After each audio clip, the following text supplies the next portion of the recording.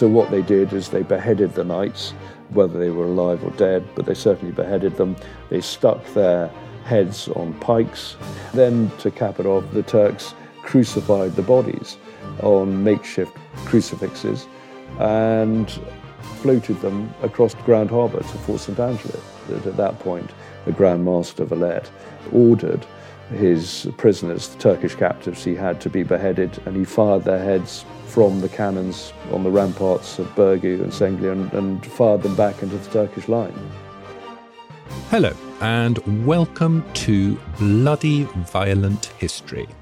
My name is Tom Ashton, and with my old friend James Jackson, we're going to talk about moments from history that tell us who we are, how we got here, and perhaps where we're heading.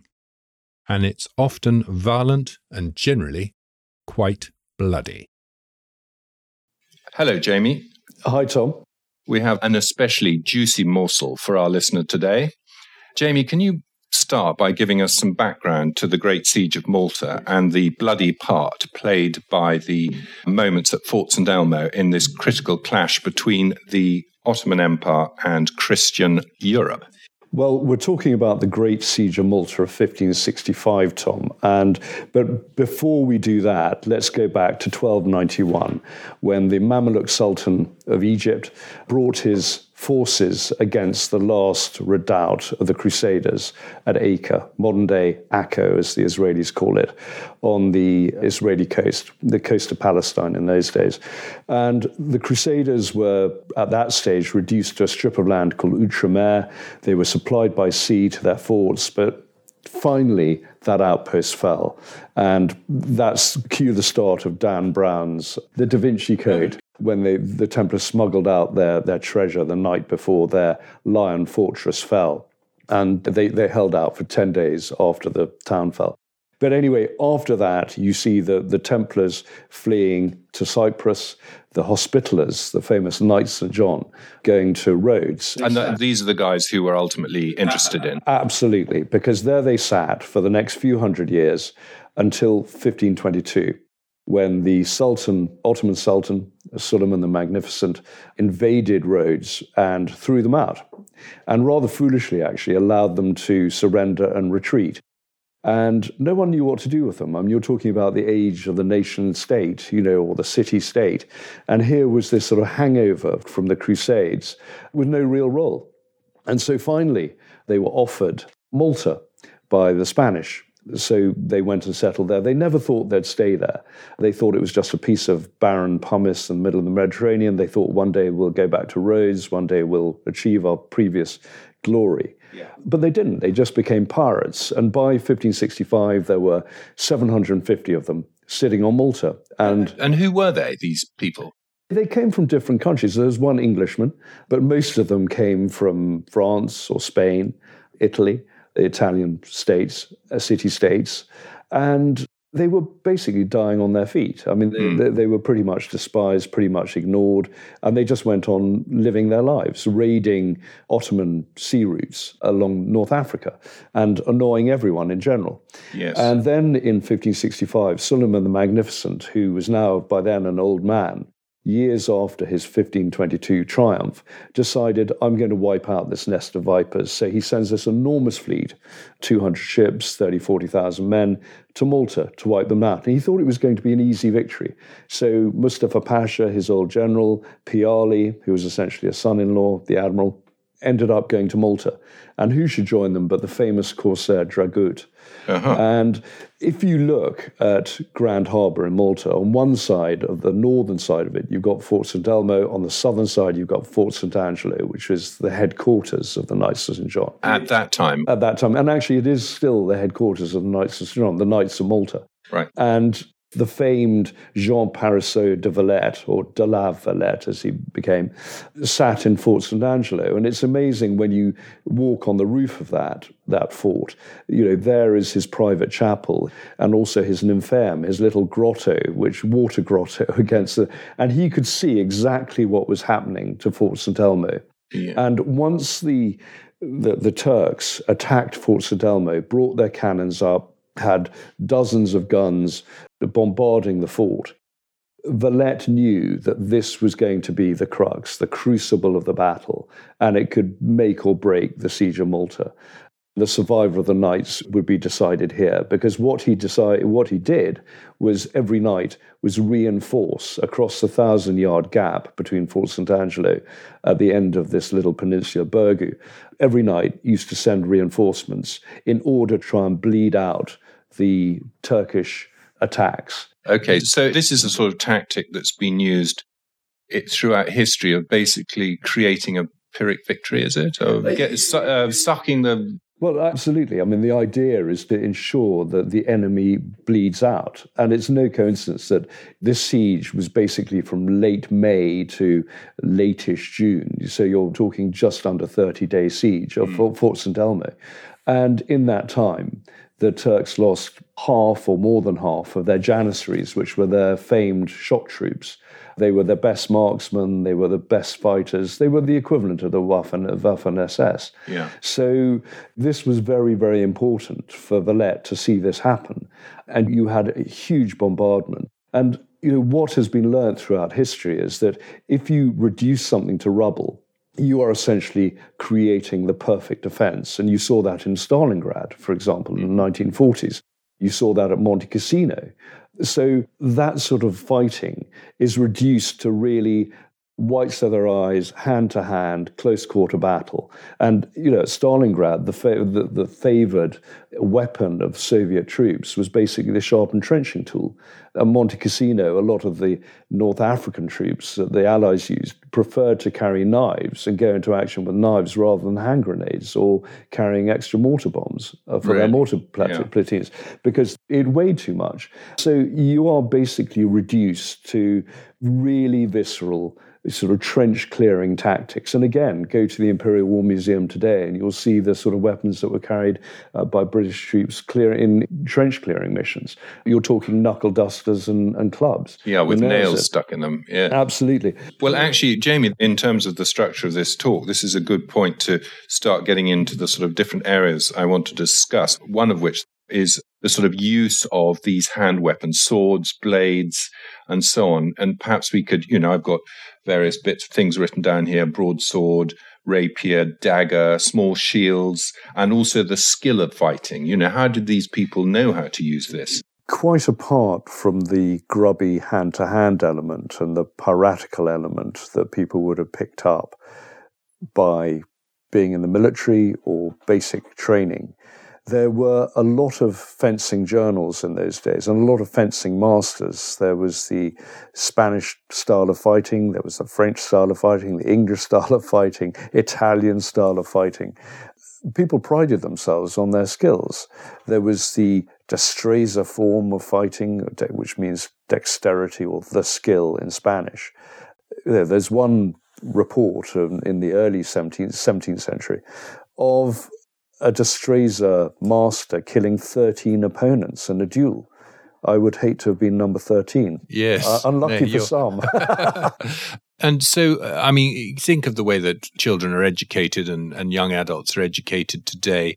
At what stage would somebody sort of be said, right, you're off to go and see the sword master now and start learning the basics? Oh, right from the start. And certainly if you were a gentleman and were heading to be a Knight of St. John, you would have had fencing training from a very early age. What, age 5 or 12? Later on. You wouldn't have been able to hold a sword then, but you would certainly, as you got into your early teens, you would have certainly had a lot of fencing lessons. It was just part of your education.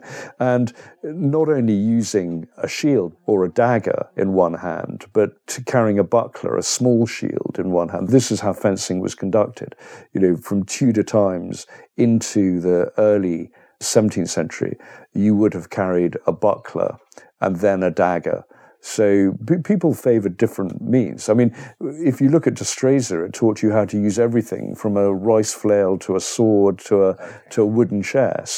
And did they do this business like the Romans when they practiced? They practiced with heavy wooden swords to build up their muscles. Oh, they would absolutely have done that. Yeah. As I said at the beginning, the Knights of St. John by this stage were essentially pirates. They were galley pirates. Jean Parisot de Valette had been a galley slave in the Corsairs for a couple of years. and survived. So they were very tough men. They knew how to fight. They didn't wear leg armor, they just wore cuirasses, they wore breastplates. They were used to running around. I mean, galley warfare was essentially infantry warfare at sea. So these guys were very used to behaving like corsairs.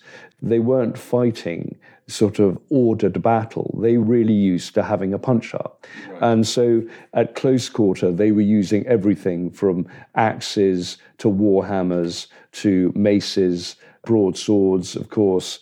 But even though there would have been long swords like the Zweihander, the two-handed sword, in those sort of situations, you're much better off with a battle rapier or a catspal, a short, or what was colloquially called a catgutter, short stabbing swords.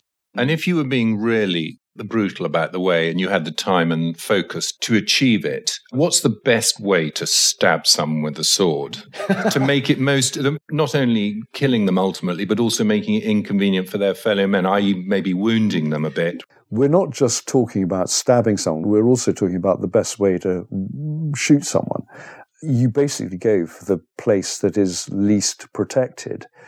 For the knights, because they were simply wearing upper armor, you'd have the Turks often firing at their groin, because they were underneath, really. They were basically on the walls below. Taking a pot shot at the codpiece. Yeah, absolutely. They were shooting upwards, they were firing upwards. And so that would have been the most vulnerable area which to attack for the Knights of St. John. They were very vulnerable to that. And of course, they had to run around very fast. They had to traverse the ramparts. For the Turks, if you're attacking them with a sword, of course, if they were wearing armor, you'd try and go for an arm or a leg.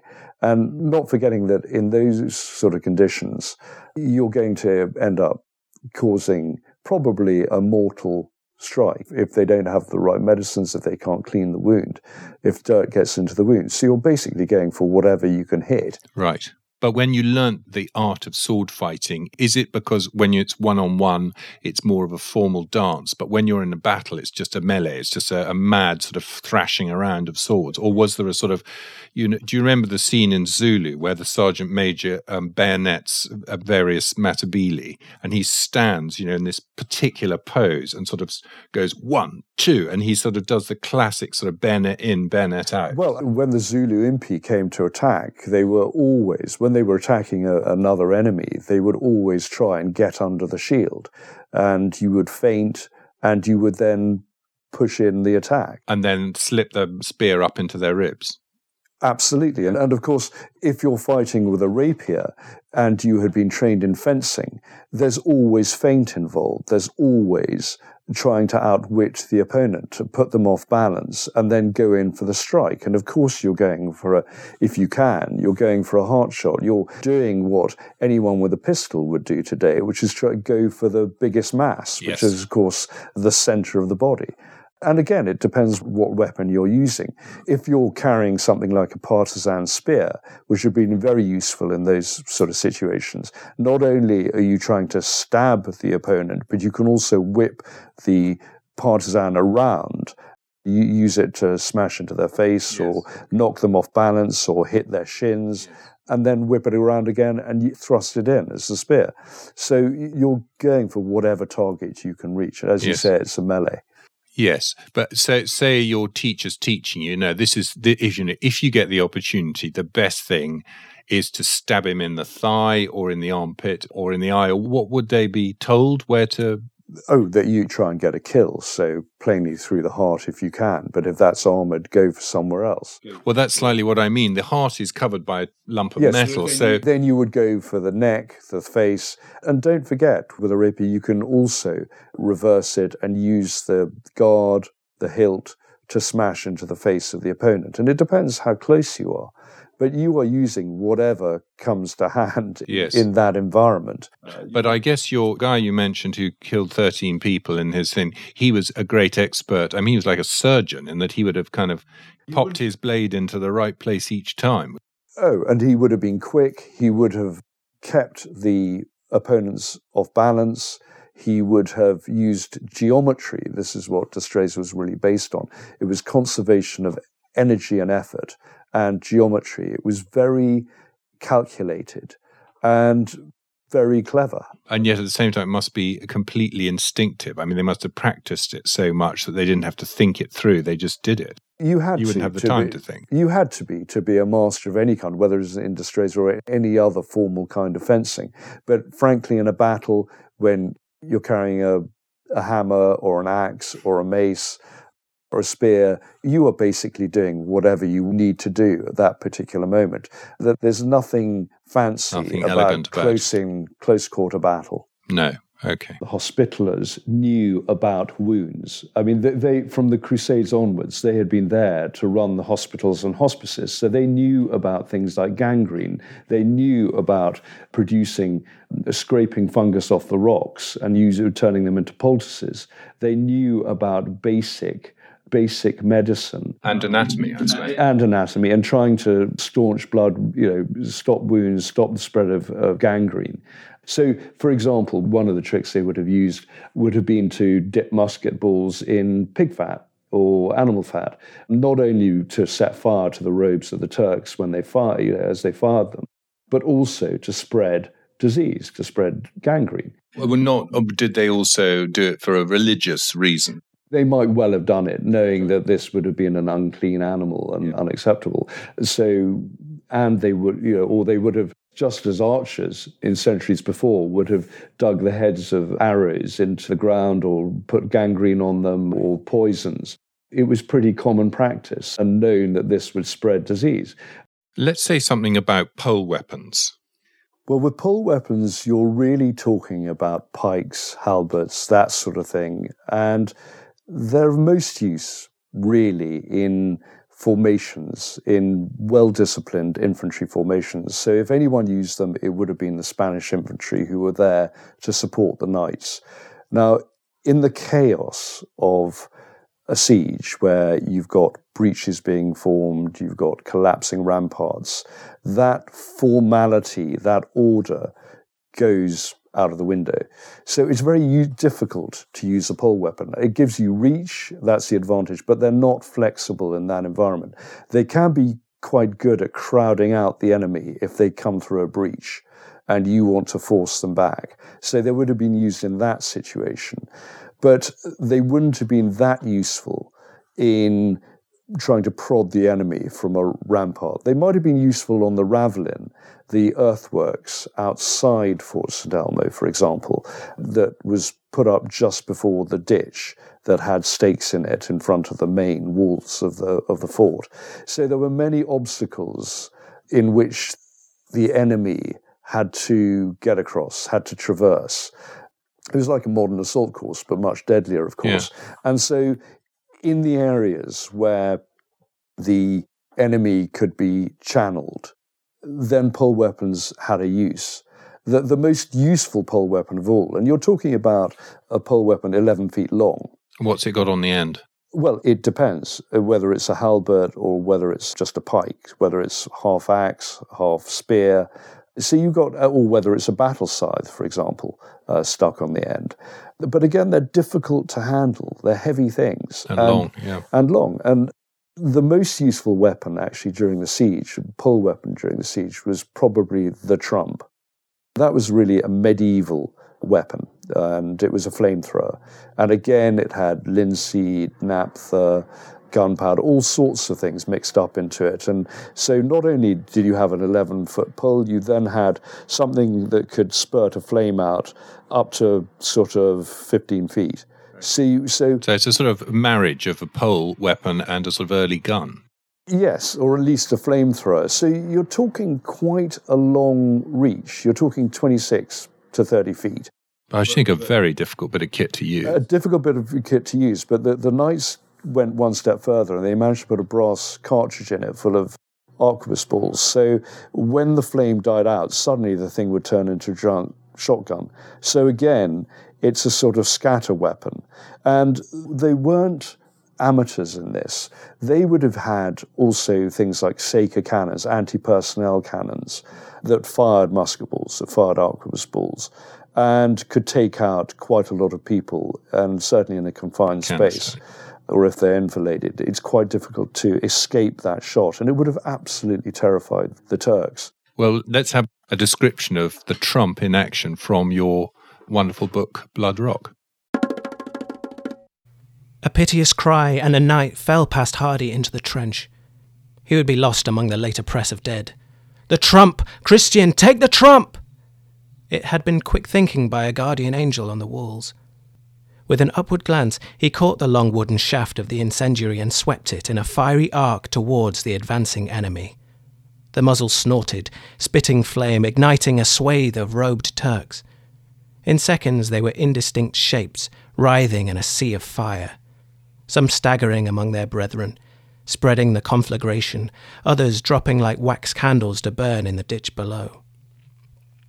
A figure stripped of life and flesh collapsed in molten incandescence on the bridge. Wood smouldered.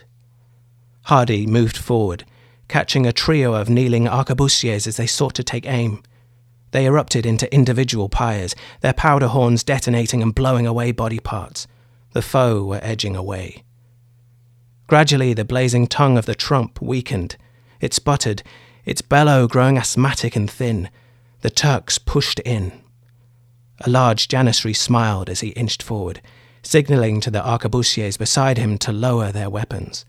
The infidel would be his, was there for the taking and the trophy head. "You stare at death, unbeliever."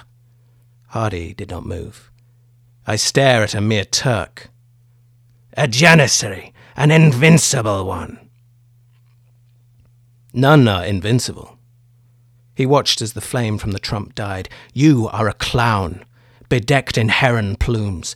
I am a soldier of the Sultan, and the crescent who will drink your blood. For that, you will need a mouth and a stomach." It was the Black Moor who had modified the trump, who had placed inside its hollow tube a brass canister full of musket balls, these now discharged. In a ripple explosion they tore through the Turkish ranks, winnowing, flattening, driving back. Men clutched at faces which had ceased to be, clasped at bellies that spilled their contents. The upper torso of the janissary had vanished. So it seems to me, over the history of warfare, there have been moments where organized forces, I guess something like the legions is an example, where the Roman legions, where they would come up against very fierce fighters in countries, in Germany or in Britain or whatever, but the solid nature of a legion operating overwhelmed these brave, barbaric individuals because they just sort of chopped them up. But in this case, it seems to be the other way around, whereas these quick-moving small groups of men, there are only 150 knights, managed to defeat a formal army. Why is that? Well, look at the defeat of the Roman legions in the forests of Germany, when 20,000 men were wiped out by the Germans. And the Germans funneled them between palisades and marshes and cut them off, because, again, you go from a well-ordered legion into random groups strung out over a long area trying to get through a forest they didn't know. Sorry to take it back to the Fort St. Elmo, that's just the land. They couldn't deploy their forces. Yeah, you're always channeled into a very sort of short spearhead or a narrow spearhead, trying to get through these enfilades and being absolutely cut to pieces. And also, don't forget, not only have you got wild pots of wildfire coming down on you, you've also got something that it's always been said Valette invented himself, but who knows, but fire hoops. And these fire hoops were basically wooden hoops wrapped in cotton wool, dunked in brandy, gunpowder, naphtha oil, and set on fire, dropped over the side. And these hoops could catch 3 or 4 men at any one time. A lot of the Turkish troops, particularly the Janissaries, were in sort of flowing robes and baggy pantaloons. Yeah. And you are going to go out like a human torch. Did they not learn quickly to not wear baggy pants and to douse themselves in seawater before they went into the attack? Or Again, it's very difficult in those situations to, if you're on the offensive, to do anything than deploy the tactics you try. And everything they tried, again, this referred to the other side of the harbour when they were attacking Bergen and Senglia, but they tried siege engine. And of course, what did the knights do? They took out stones from the bottom of their walls, ran cannon through, muzzles of cannon through, and they fired chain shot. And from the base, they took out the enemy. There was another incident where the Turks rolled a bomb. They made this incredibly sort of deadly bomb, which was a barrel of gunpowder covered in sort of bits of iron and everything else, nails, you name it. And they rolled it into the defense, and the defenders rolled it out again. And it blew up, went down the slope and blew up and killed absolutely dozens or even hundreds of Turkish attackers. It's like in all those war movies that you don't see nowadays where they throw the stick grenade and then it gets thrown back. It's like, surely they'd learn to count how long to pull before they throw it. It has been known, yeah. The casualties on the side of the Knights of the Shard were very high indeed. I mean, by the time Fort St. Elmo was taken, I think it was June the 23rd, 1565, there wasn't a knight that wasn't wounded. I mean, they all sat in chairs and on pews behind the shattered ramparts, knowing that this would be the final onslaught. And they sat there with their swords and waited. Sure enough, the Turks overran them. But, there were some very heroic moments. I mean, there was one knight who was very badly wounded, mortally wounded, and he crawled from the ramparts to the little chapel there, and was found later that night when they went in to pray, that he was found prostrate before the altar. Yeah. So there were some very heroic scenes. And there were also battles in Grand Harbour at night when the Turks tried to intercept the reinforcements coming over. But it was the best thing Valette ever did, was funnel men in who volunteered. They knew they were going to die. Yes. But they still went across, knowing that by holding St. Elmo for as long as possible, not only would they bleed the enemy, but they would also extend the siege and make it more likely that a reinforcement, that a relief force would arrive from Sicily, which is really what the Knights were hoping for. Right. Okay, so, talk about another sort of set of weapons to continue the story. Can we talk about artillery and firearms in this period? Cannon, pistols, yes. arquebus, and even, does the longbow still have any kind of a say in things? They didn't use the longbow because the longbow was really such an English weapon, and also it had had its day on the battlefield.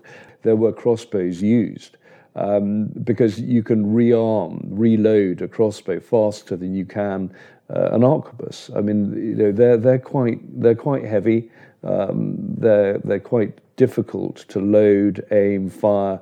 In those days, didn't you have to have a burning sort of fuse? Well, the arquebus was essentially a matchlock, so it was a lit taper, lit fuse that went into the pan, went into the hole, lit the powder, and bang, you have an arquebus ball travelling at high speed, several hundred feet into the enemy.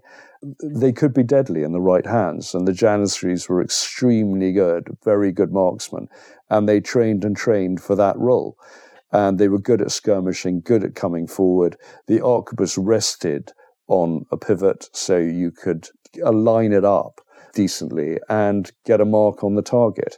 And would they, once they'd fired it, leave it on the ground and go in with a sword, or wouldn't it get in the way? You'd have another arquebusier coming forward and firing in your place while you went back to reload. And it depends how close you were to the enemy and whether the enemy were coming forward. Or you would fire as a marksman, and then the other Janissaries would go forward with spears and swords to sort out the rest and get in close. The arquebus could be very, very effective. It had originally come out of German defensive positions in the 15th century and had evolved. It was pretty good. It was essentially a hand cannon that suddenly sort of developed into a. Well, they realised they could make it lighter. They realised it could join a mobile force rather than just be used for static defence. Those arquebuses, those anti-personnel cannons, if you like, evolved into things like the Saker and were used on ships quite a lot in order to repel boarders. So again, the knights would have been very used to these anti-personnel cannons because they would have used them on their galleys. And they had been around since Tudor times and were certainly used during the Siege of Malta. So the Janissary, what's he armed with then? Well, he is armed essentially with a scimitar, or as a marksman with an arquebus. And they were very, very brave. Or a crossbow. No, they wouldn't have used crossbows. They were essentially arquebuses, but they were very, very highly trained, very tough, very rigorous. It was almost sort of commando training of its day. They were essentially the offspring, the orphans of Christians who were taken into captivity and then raised as Muslims by the Turks. And they were the sort of Praetorian Guard. And in fact, there was a sultan who ended up so paranoid about the strength and possibility of a coup, the threat posed by the Janissaries, that he ended up wiping them out. He ended up getting them into the water cisterns near the Topkapi Palace and wiping them out, thousands of them. They were a sort of double-edged sword, really. But once they had been blunted, it started to seep into the morale, sap the morale of the Turkish army. And, so in this particular offensive, once they'd been, like the imperial troops at Waterloo or whatever, that was the sort of final straw. So everyone else was going to run for cover if these guys were defeated. Yeah, after that, you were dealing with your secondary troops. And then, of course, disease took hold. You had dysentery. There was no natural water supply. Things started going badly wrong because the Turks had expected a very quick victory and they didn't get it. So in terms of that, knocking the place apart and then ending up with the disease on your side, the artillery that the Turks are, and I guess the knights, but the Turks are deploying to knock down St. Elmo, what's that? Well, they were using very, very large, they were firing very large rounds of stone, 150-pound rounds of stone. I mean, very, very large siege guns. Stone? So what, a round stone or just a rock? Yeah, a round stone. Stone. And you're sending a sort of basilisk ball against the walls and pretty close range. They also had petard mortars, hence the expression hoist by your own petard. And the mortar it fires up in the air and comes down over the walls. Absolutely. You've got that. You're also applying siege engines, you're conducting mining operations, trying to undermine the foundations as well, where you dig a tunnel and then set fire to the props, set fire to the supports, so the walls collapse. But again, every time a wall collapsed, the knights would either rebuild parts of it into a lower wall, or they would simply leave it and use it as rubble from which they could have advantage to pick off attackers. Yes. So artillery and siege warfare sort of goes together at this time. Were they all working from a sort of manual?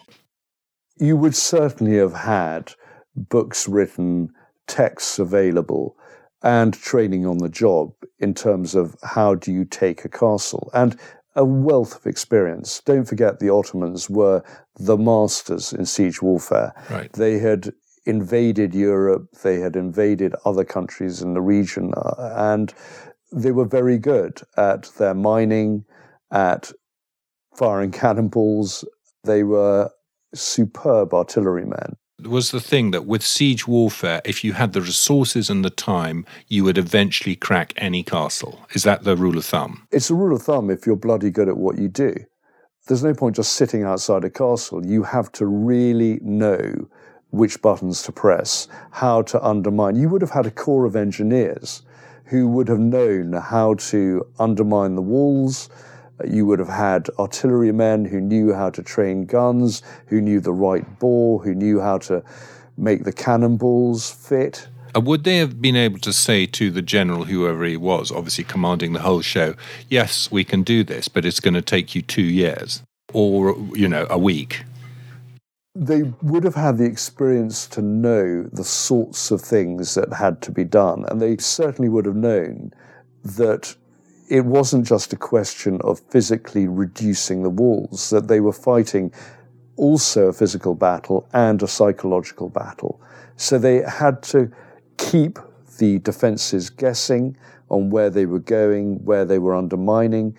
They had to keep the defenses guessing which was the weak point that they were going for. And don't forget, Fort St. Elmo had several layers. It had the ravelin, the earthwork, rampart outside the walls. It had a ditch full of stakes and that was crossed by a thin bridge that was very difficult for an armed attacker to cross. And the armed attacker was going to have to fill it with bundles of wood, was going to have to try and put alternative bridges across. All the time, the defenders were pouring a hail of arquebus fire, crossbow fire, wildfire, fire hoops, letting off trumps, those flamethrowers. So you're facing a barrage. And so there was a science, but it wasn't guaranteed. The defenders were determined enough that they could extend their period of survival in their castle from the average time to a much greater time if they were resolute. And Fort St. Elmo held out far longer than the Turks or even de Valette across in Fort St. Angelo could ever have imagined. And that's why de Valette kept on sending reinforcements across, because he saw that it was so critical to keep Fort St. Elmo going and Fort St. Elmo alive. And the Turks never thought that they would lose so much of their strength against the walls of Fort St. Elmo. So it's not an exact science, it's rule of thumb. And much depends on the morale of the enemy. If Fort St. Elmo had crumbled, if the defenders had given up hope, then the Turks would have been in there much more quickly. So, yeah, it's not an exact science. Okay. Dragut, the Corsair, was killed while training guns on St. Elmo. No one's quite sure whether he was killed by a lucky shot from Fort St. Angelo, 1,000 yards away across the water, or whether the ball from his own cannons threw up rock, was depressed too much and threw up rock and he was killed by a splinter. No one knows. Or, of course, the cannon might have exploded. Cast iron cannons in those days were notorious. But some of the cannons the Ottomans had probably would have come from England. England saw the Ottomans, as did the French actually, as a possible sort of leverage against the Spanish. The more you had a Bolshoi Suleiman the Magnificent, the more pressure it put on the Spanish, the more the Spanish would have to direct their efforts and their energies and their fleet of ships against the Ottomans, and the less likely the Spanish were to invade England. So there was always that in the mind of the English. And that was a policy the English had for many, many years. It's the classic, that's our enemy, you're our friend, if we have a common enemy. Even though Elizabeth was delighted that the Ottomans were defeated on Malta, because had Malta fallen, it would have become a springboard for an Ottoman thrust into southern Europe, into Italy or Spain, or even southern France. So the history of Europe absolutely hung in the balance at that stage. It was extremely critical. Luckily, the knights had a lot of guns that they could train. I mean, there was a lot of cannons over at Fort St. Elmo. Yes, Fort St. Elmo, I was just looking at a plan of the fort, and it's a very strange shape. It's got sort of very pointy parts. It's a star-shaped fort, and that was the sort of military thinking of the day, that if you have a star-shaped fort, you have a lot of arcs of fire. You have overlapping arcs of fire. So it's very difficult to attack the walls of a star-shaped fort.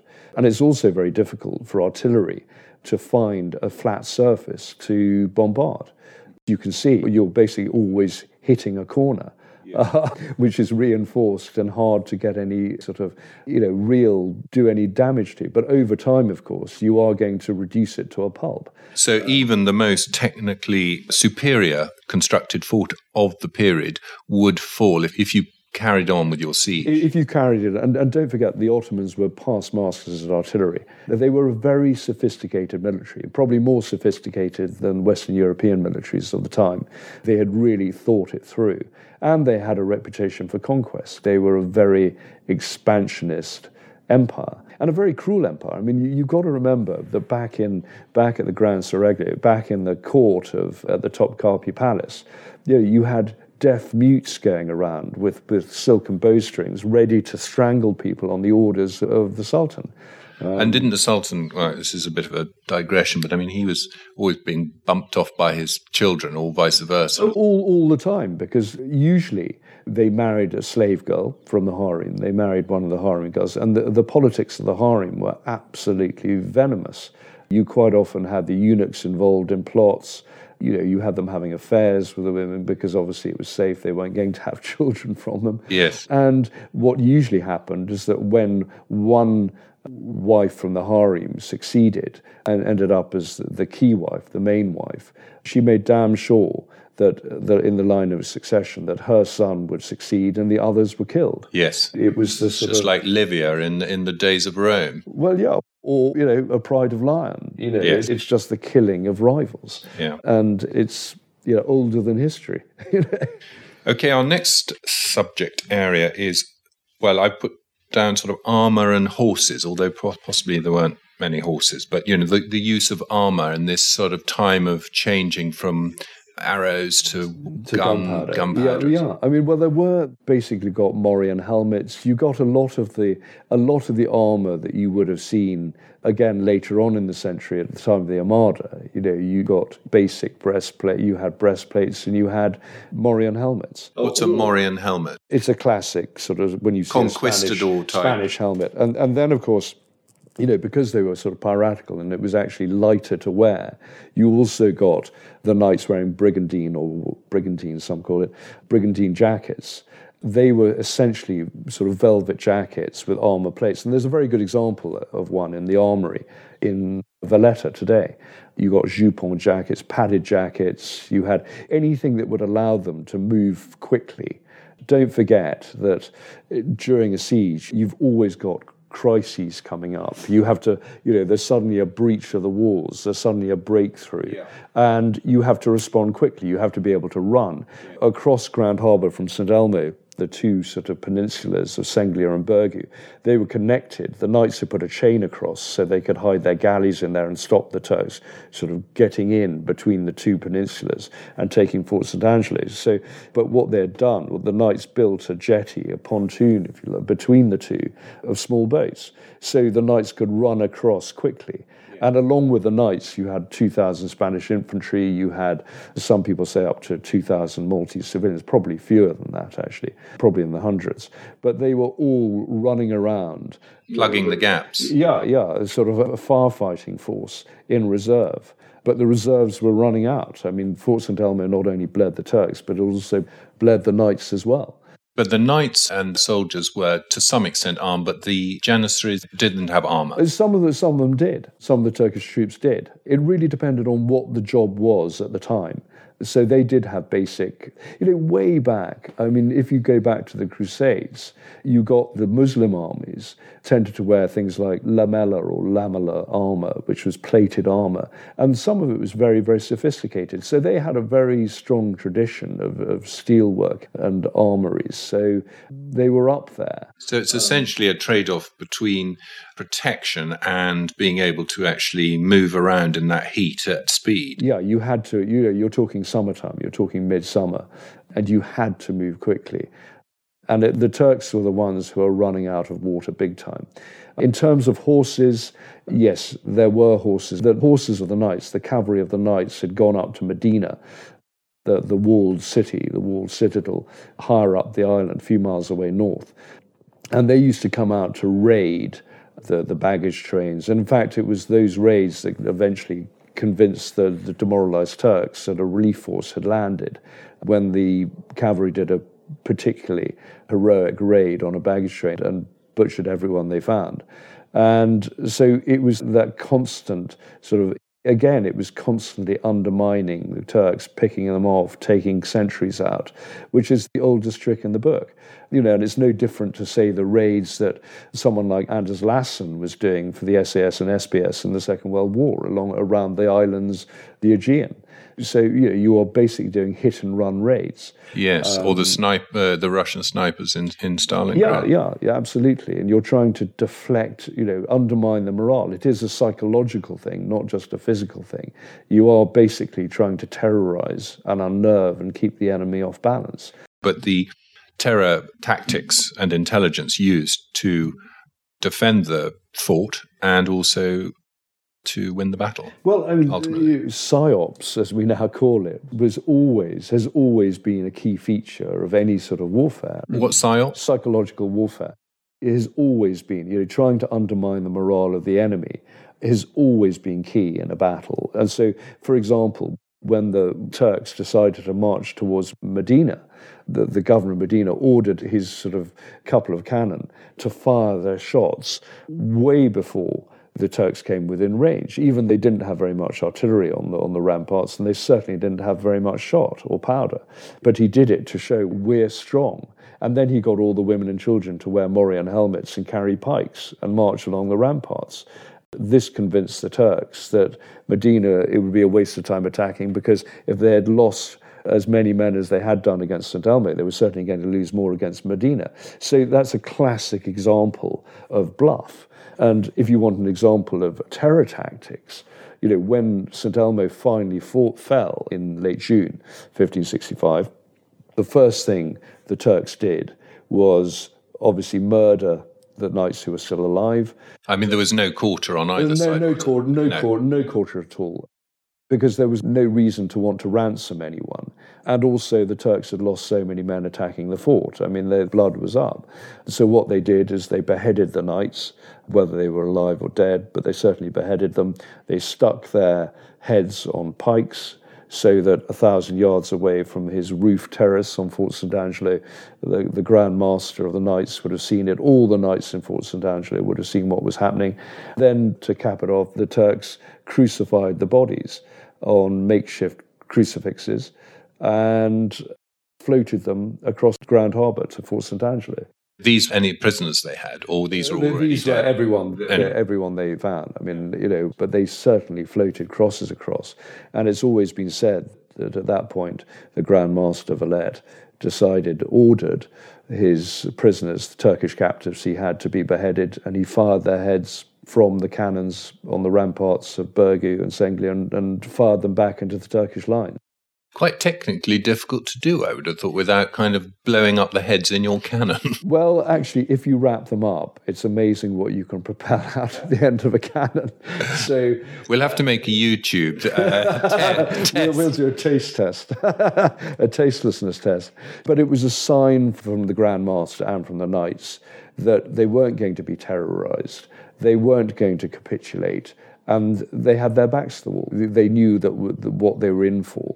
Were they? And in a way, that death or victory. And in a way, that tactic backfired because had Mustafa Pasha, the general in command of Turkish forces, done what Suleiman the Magnificent had done in Rhodes, and said, "Okay, if you will, we'll negotiate a surrender, and you can leave with your dignity intact after this heroic stand," maybe there would have been some sort of compromise, there would have been a deal. But this time, they were going nowhere. And actually, I don't think the Knights of St. John wouldn't have surrendered anyway, because they knew that had they retreated from Malta, that would be the end of their order. They weren't going to be given anywhere else. They weren't going to be given anywhere else. Their time had passed, basically. History was against them.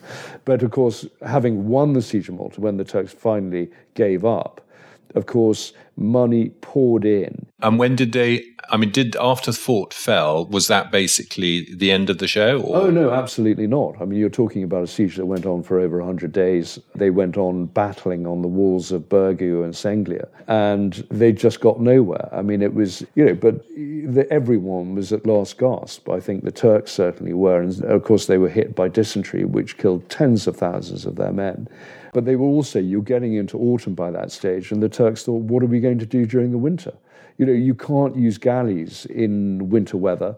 They would have been trapped on Malta. There was nowhere for them to go. So they either had to get out, or they would have had to winter there with their supplies running out, with their men diseased and dying from dysentery or from their wounds. What could they possibly do?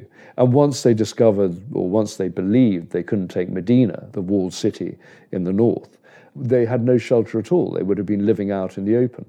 And so their morale absolutely plummeted. Then they thought a relief army had arrived, so that was the last straw. And so they started fleeing, and the knights were attacking them all the way. And it was a rout by the end. I mean, the Turks were dying in the water. As they left. And relief forces were arriving, and so they had nowhere to go. They were in a very, very bad state indeed. Once Valette had won, once he had seen them off the island, that's when the knights became enriched body that they then became. I mean, Valletta, the modern city of Valletta in Malta, capital of Malta, is built on Mount Sybaris, which is where the Turks, overlooking Fort St. Elmo, which is still there, and those were the heights on which the Turks had their cannons, had their trenches and their gun emplacements. Now, the money poured in slightly after the fact, or did they feel this was the place to defend Christendom and then from there on? Oh, it was after the fact. It was really as in praise of the triumph and really in total sort of respect of Jean Paraissot de la Valette. I mean, he had won the day. And of course, everyone sort of has this image of this sort of heroic grandma. He was 70 at the time. But when you see paintings of, he's a short fighting man. He's a very tough, you just know he's a very tough pirate. But there was behind it all a core of faith. I mean, if you walk on the roof of Fort St. Angelo, which I was very lucky to do when I was researching Blood Rock, my thriller about the Great Siege of Malta, in the private chapel, there's a column of pink granite, and it's always been said that the only place that is found is really in the Holy Land. And that was brought from the Holy Land when the Hospitallers fled in 1291. So a token reminder. A token reminder. It had obviously gone to Rhodes and then been carried from Rhodes and the ballast to the galleys. It had ended up in Malta and been put in the chapel. So was it honour and valour, or was it money, or was it both that sort of gave these people, these knights, their purpose and their... Oh, I think at the time of the siege, it was knowing that there was nowhere to go. That this was it. A life of happy raiding along the North African coast was over, and they had, in a sense, brought this upon themselves. No one was really going to come to their aid. They knew they were on an outpost, and they knew that they were probably going to be sacrificial lambs. Were the Corsairs, they were also raiders, so what were they? They were raiding in the other direction. Well, Dragut had turned up, the famous leader of the Corsairs, a famous pirate captain, but he had basically joined this jihad. I mean, he had joined this what he considered a holy war to wipe out, and I suspect he didn't like the knights because they were on his territory, they were on his turf and raiding ships that he thought he could probably get hold of. Yes, so he could have had the whole of the Mediterranean. Yeah, so he didn't like it at all. So he turned up. But he was a tough fighter. He was very old and a tough fighter too. But it was the last great stand, really, against the Ottomans. And after that, the Ottoman Empire waned. If you wind on to the Armada in 1588, Medina Sidonia, the commander of the Spanish fleet, really had knowledge of Mediterranean fighting, of galley fighting. And so you can see in the tactics of the Armada this close defensive formation in a crescent shape. Those are classic galley tactics. Right. So did Drake know that? Oh, absolutely. And Drake and Howard and the others attacking the Armada formation were basically using British tactics of broadsides. They weren't particularly effective, but they drove the Armada on. That's really what the British were trying to do. And so they were harrying this large formation that was in a very defensive sort of formation. And in the same way, that's exactly, they were mirroring, the Spanish were mirroring the tactics they were using in the Mediterranean. So at Lepanto, again, you get classic sort of galley tactics. I say the European side won. Was that because they had more galleys? They were pretty equally matched, I believe, but we just put up a better fight. And they were on the up. Well, the morale was on the up after the Siege of Malta, and of course, who should be involved in the Battle of Lepanto but the Knights of St. John themselves? Yeah. They had quite a few galleys in the battle, and again, their pirate tactics came to the fore. And this is at the time of the sort of beginnings of the Renaissance, is it? So the whole sort of, the power is moving from the Middle East, today's Middle East, into sort of Western Europe, into the city-states of Italy and elsewhere, and again, by this stage, the Knights of St. John were absolutely the talk of the town throughout Europe, the talk of every court in Europe. Even Elizabeth I sent her congratulations and her praise, because everyone knew what they had achieved. And it was a pretty dramatic and spectacular victory, a very bloody one, but huge costs to the Turks. And I think that the Turks never recovered from that defeat. It was a really bad one for the Ottoman psyche. Brilliant. Well, I think we've covered pretty much everything. Hopefully people feel a little bit more informed about what it was like to fight and be skewered by these various weapons and the effect they had on both sides, the winning and the losing side. Jamie, thank you very much. Thanks, Tom. So it goes. My name is Tom Ashton. His name is James Jackson. You can view images relating to each podcast on our Bloody Violent History Instagram account and on our website, bloodyviolenthistory.com. Please subscribe, it's free, to our podcast on the app you use, and to our mailing list via our website. This is very important as it boosts our rankings in the podcast charts. Thank you and good luck.